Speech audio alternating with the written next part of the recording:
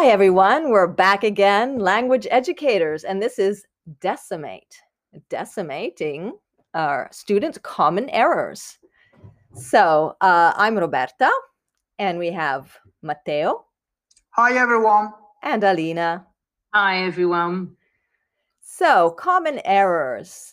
Any of you have any interesting stories about student common errors? One of the stories that comes to my mind is certainly really particular, and is related to shopping in supermarkets, because I once heard people complaining about the fact that some food was containing preservatives, which of course can be mistaken with something else, and because of course preservatives is something that you keep to keep food for longer time on the shelves, but in Italian could be translated into a completely different thing. Oh yeah. And so it may generate some misunderstandings about that. Which reminds similar me to of the one, yeah, similar to the one Alina was saying last Right. last podcast about rubber. It's really embarrassing at times. Exactly. That's exactly it. Some of those are really tricky. I was in a hotel, and maybe not as bad as the preservatives one, but I was checking in at the reception, and it had this kind of notice there that said, "Leave your values at the reception." I think what they meant to say was valuables, but it did put a smile on my face. Well, values, sure. Like, do I believe in God or whatever? What can be a value that you can leave at the desk? Maybe some advice of some kind to someone. Yeah. So those kind of errors. How would we call those? Those are what we would call false friends, right? Where you have the word that it sounds right, but it has a completely different meaning, right? Yeah. Okay. But in this sense, there is also something that is really common when you translate from your native language into English. Because, like, for example, one of the stories that I found really funny was about a student that was practicing being in a restaurant and asked for a bloated steak. And the waiter said, "Would you like some fucking chips with it?" So, okay, you got to be careful, because, of course, the grade of cooking is not bloody, but it's something else, and you can get really bad answers. Right. Okay. But then once again, that's very British, right? A bloody steak. Whereas in the US, probably if we say, "Can I have a bloody steak?" they might even accept it. Really? Okay. Yeah, because bloody.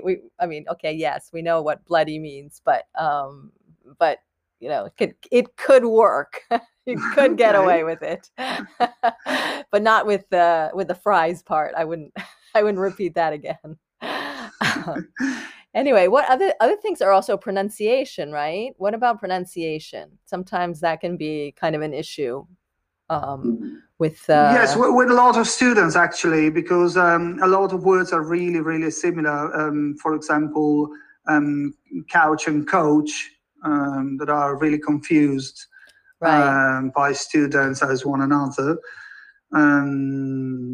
Then I'm sure there are others, like, for example, Alina, can you think of someone that is typically... I'm just thinking of how, when you read something literally, because, reading something in English, the way the letters are organized definitely doesn't mean it's going to sound like that. And I remember one of my students going on about standing in a quo. Whoa.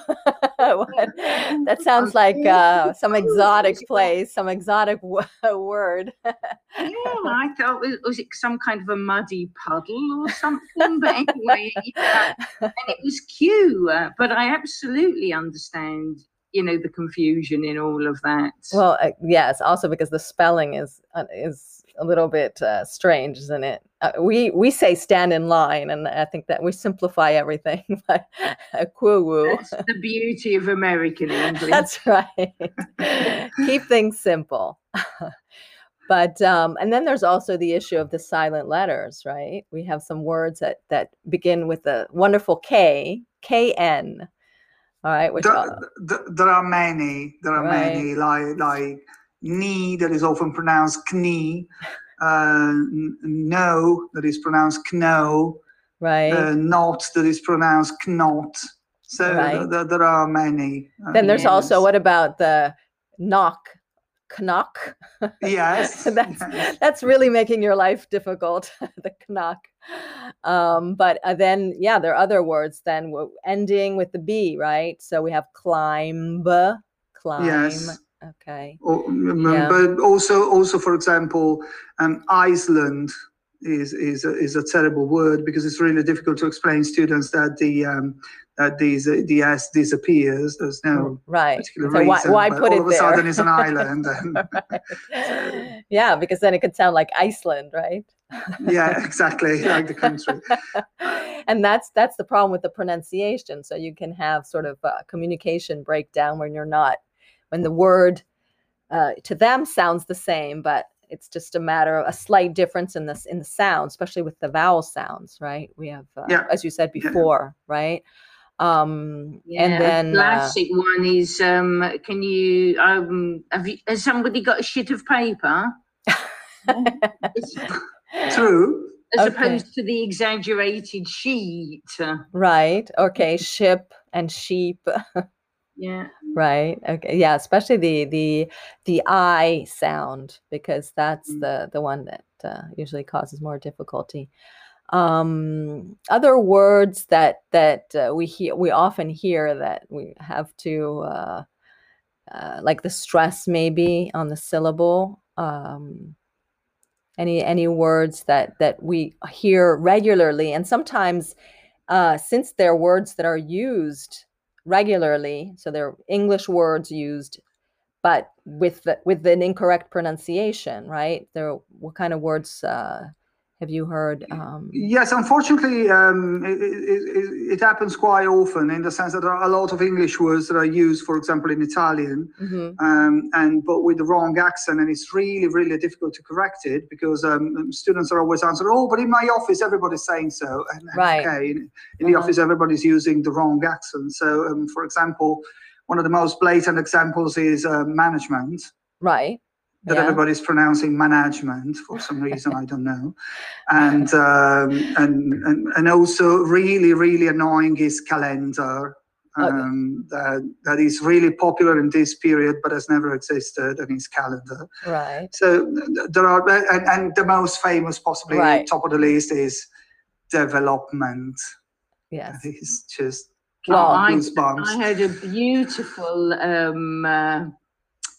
what can I say, distortion of that word that was development. Really? I wasn't sure what that was all about at all. Wow. They're getting but it's also difficult to pronounce. Really, you have to really think about it. Yeah. Okay. Well, what about report? The report. Have you finished the report? Okay, that's, I think, also top of the list. That's kind of close to management, right? So report. You do get the ones as well with the I and the E, the free ends and the sweets and the fruit and. Which reminds me, then, going back to fruit. Okay, so there's also the issue of words that countables and uncountables. So words that, let's say that they automatically become plurals, but because they I don't know what words are common that you hear which automatically they add on a plural, but it's information is a classic one. I'd like one information or two informations. Okay. Yeah. Yes. Homework. Top of the list. Yes, homework is, and homeworks is one of the most common mistakes students do from lesson 1. So, right. Well, of course, because when they get their homework and you give them more than one, you give them 2 pages, you're gonna get homeworks for sure. So. Right. So probably the first lesson is better to give them just one. Always stick to 1 page. One That's page. the trick. So that way they know.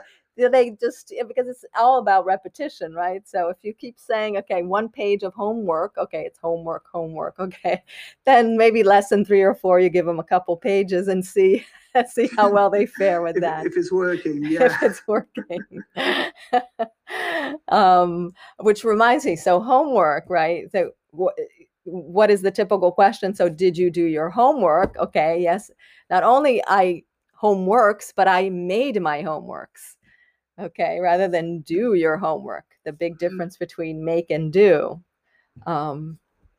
What else is there? So that's to make your homework and then do mistakes. But I did many mistakes, right? Instead of making mistakes.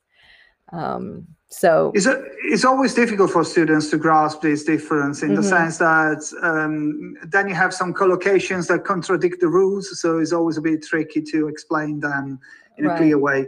I've always found myself personally fine with the explanation of the what you can do with the hands, then is make, and the rest is do. But of course, it's very limiting. It's just giving a general idea on how to use one or the other. Then you should get into details, and of course, there are a lot of exceptions. Yes.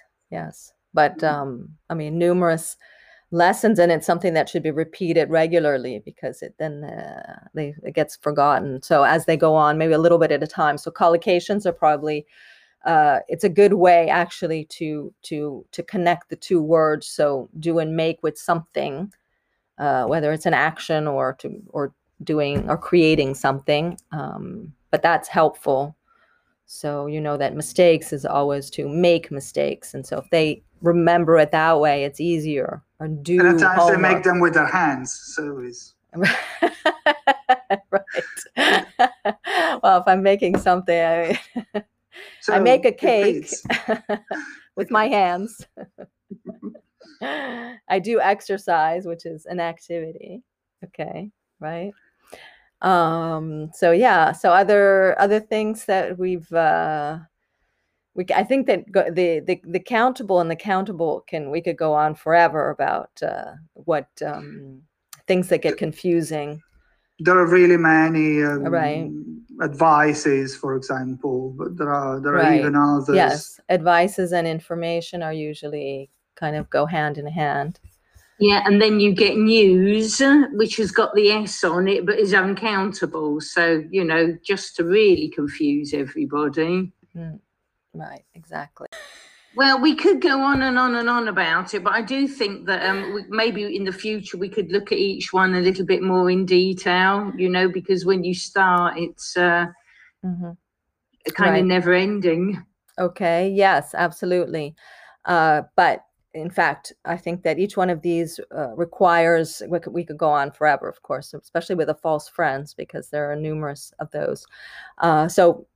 But definitely we will get back to each of these in our next podcast. But next time we'll be talking about phrasal verbs. Okay, so phrasal verbs, we could probably do, I don't know, 100 podcasts on each set of phrasal verbs. But so next time we're going to focus on a small group of phrasal verbs just for fun. And so follow us on Instagram. That's Language Educators with an 8. And that's it then. So it's goodbye from me. It's goodbye from her. And it's goodbye from them.